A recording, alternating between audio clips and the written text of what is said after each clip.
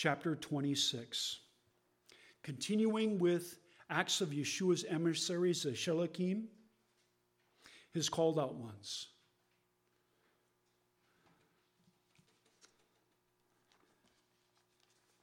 Isn't it beautiful to know that God's word is truth and in it is hope? Blessed be the name of the Lord.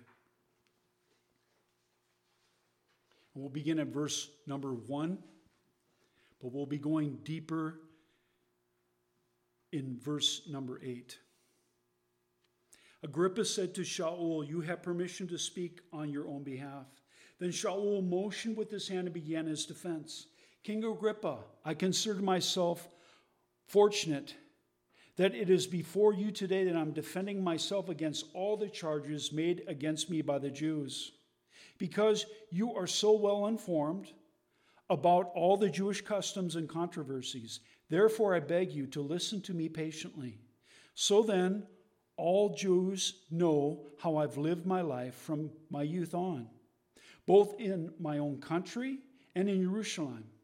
They have known me for a long time, and if they are willing, they can testify that I have followed the strictest party of our religion. That is, I've lived as a Parush, a Pharisee. How ironic it is that I stand on trial here because of my hope of the promise made to our fathers. It is in the fulfillment of this very promise that our 12 tribes hope to attain, as they resolutely carry on their acts of worship both night and day. Yet it is in connection with this hope, Your Majesty, that I'm being accused by the Jews. Why do you people consider it incredible that God raises the dead?"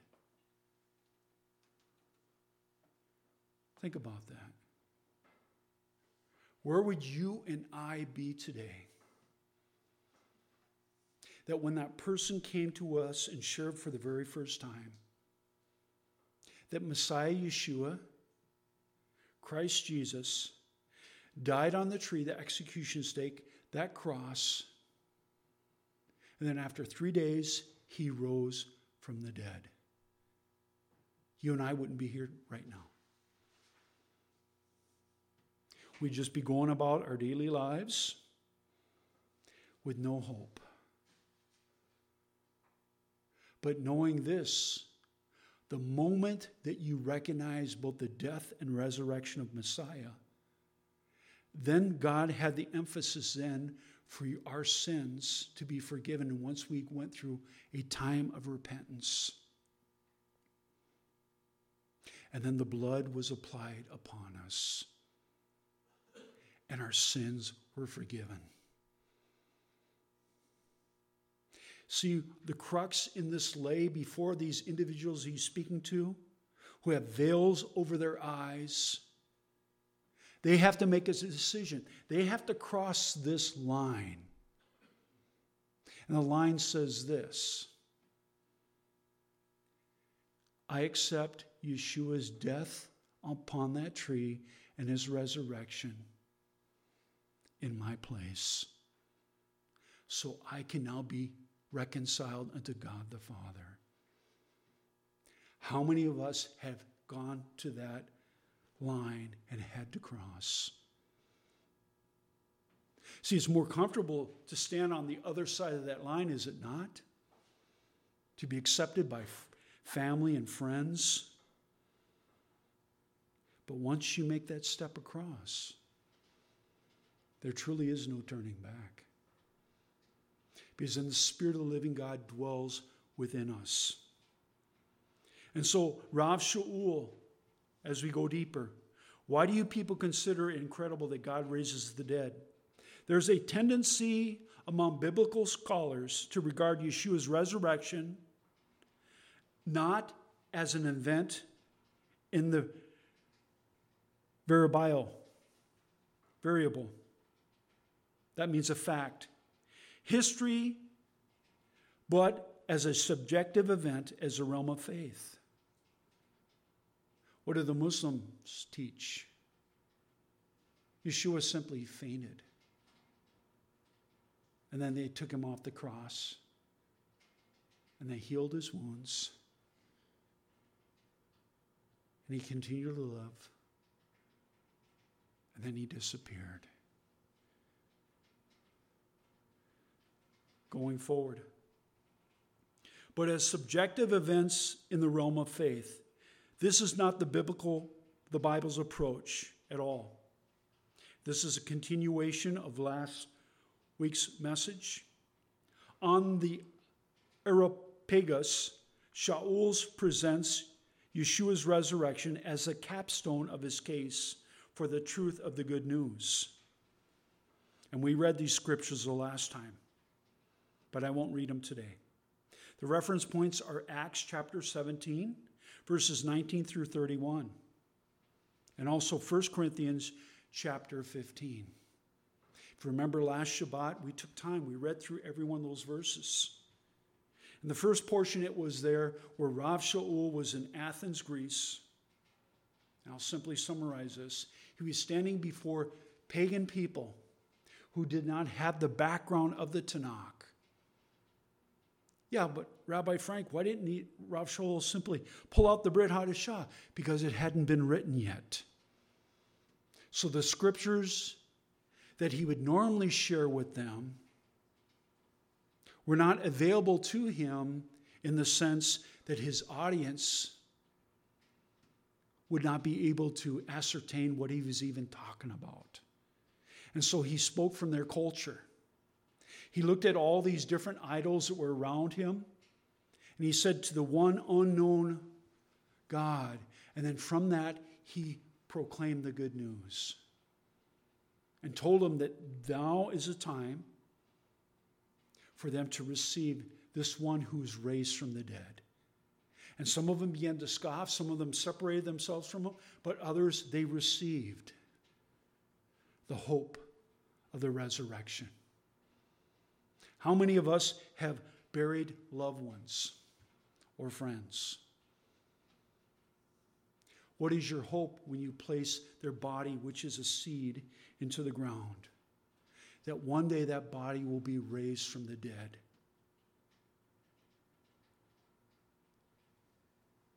That is incorruptible, to live forever. So, going now to 1 Corinthians 15,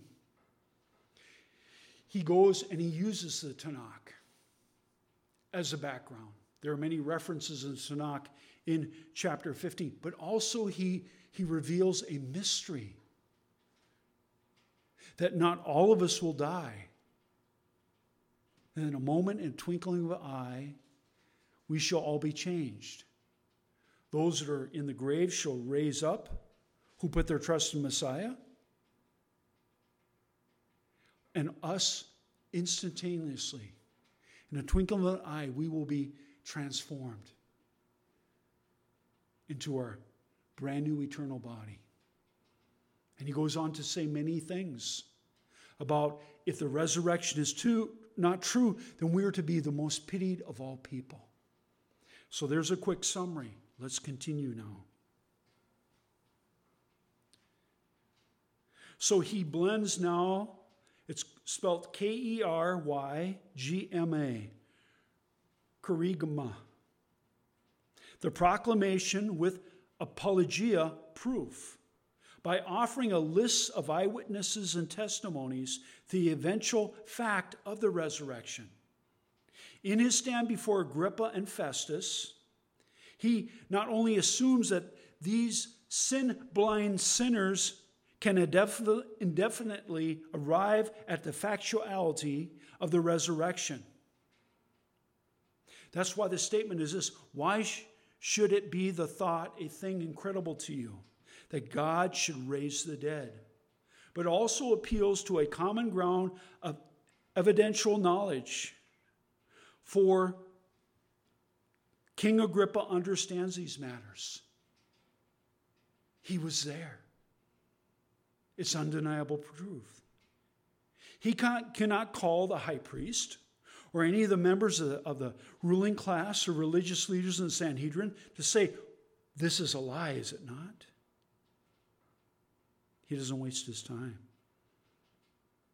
because they have never found the body of Messiah up to this very day. Proof of his resurrection. And that he was seen by many of those who knew him for those 3 years. At one time, up to 500 individuals, he appeared before them alive in his glorified body. So going forward here,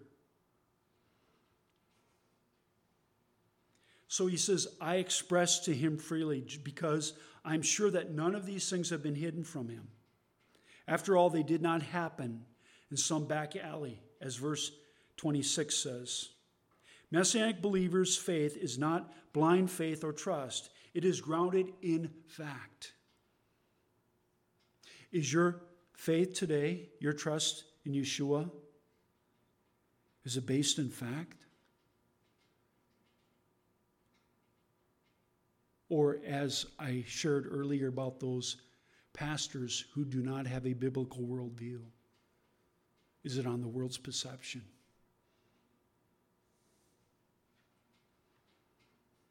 To talk about a real but unprovable resurrection is as foolish as to talk about other spiritual resurrections. They are cop-outs, sincere, certainly but terribly harmful in an age of longing to hear meaningful affirmation. You know what that is? That Messiah has raised from the dead. Anyone that you would come across, that would be the words that you need to share with them. Do you realize that God sent his Son to live and to die upon a cross, and that he was raised from the dead? Now, what's your opinion on that? That's the question to ask them. And either they will reject or walk away, or you'll plant that seed of the good news in their heart. Because when that word is proclaimed, how many times in the past have you preached the word of God, sowed those seeds in the hearts and minds of people, and have not seen the produce of them coming into the kingdom? See, that's not your and my work. Our work is to do what? But to simply proclaim the good news. So think now back to Rav Shaul. He's standing before those who have power and authority to snuff his life out at a simple thumbs up or thumbs down. But he's not afraid, because he feels the love and compassion of God the Father in him. Do we possess the love and compassion of God the Father for the lost today? If it's not there, then our relationship and our intimacy with the Lord, his Father, and the Ruach is not as it should be. Because that's the Great Commission, for us to go and proclaim the good news to everyone. Honestly, can we say, are we about our Father's business? So now let's go back to Acts chapter 26, verse 9. I used to think that it was my duty to do all I can combat the name of Yeshua from Nazareth. And in Jerusalem I did so. After receiving authority from the head Kohanim, I myself, through many of God's people, and who were they? Messianic Jews, Jewish people who put their trust in Messiah, into prison. And when they were put to death, I cast my vote against them.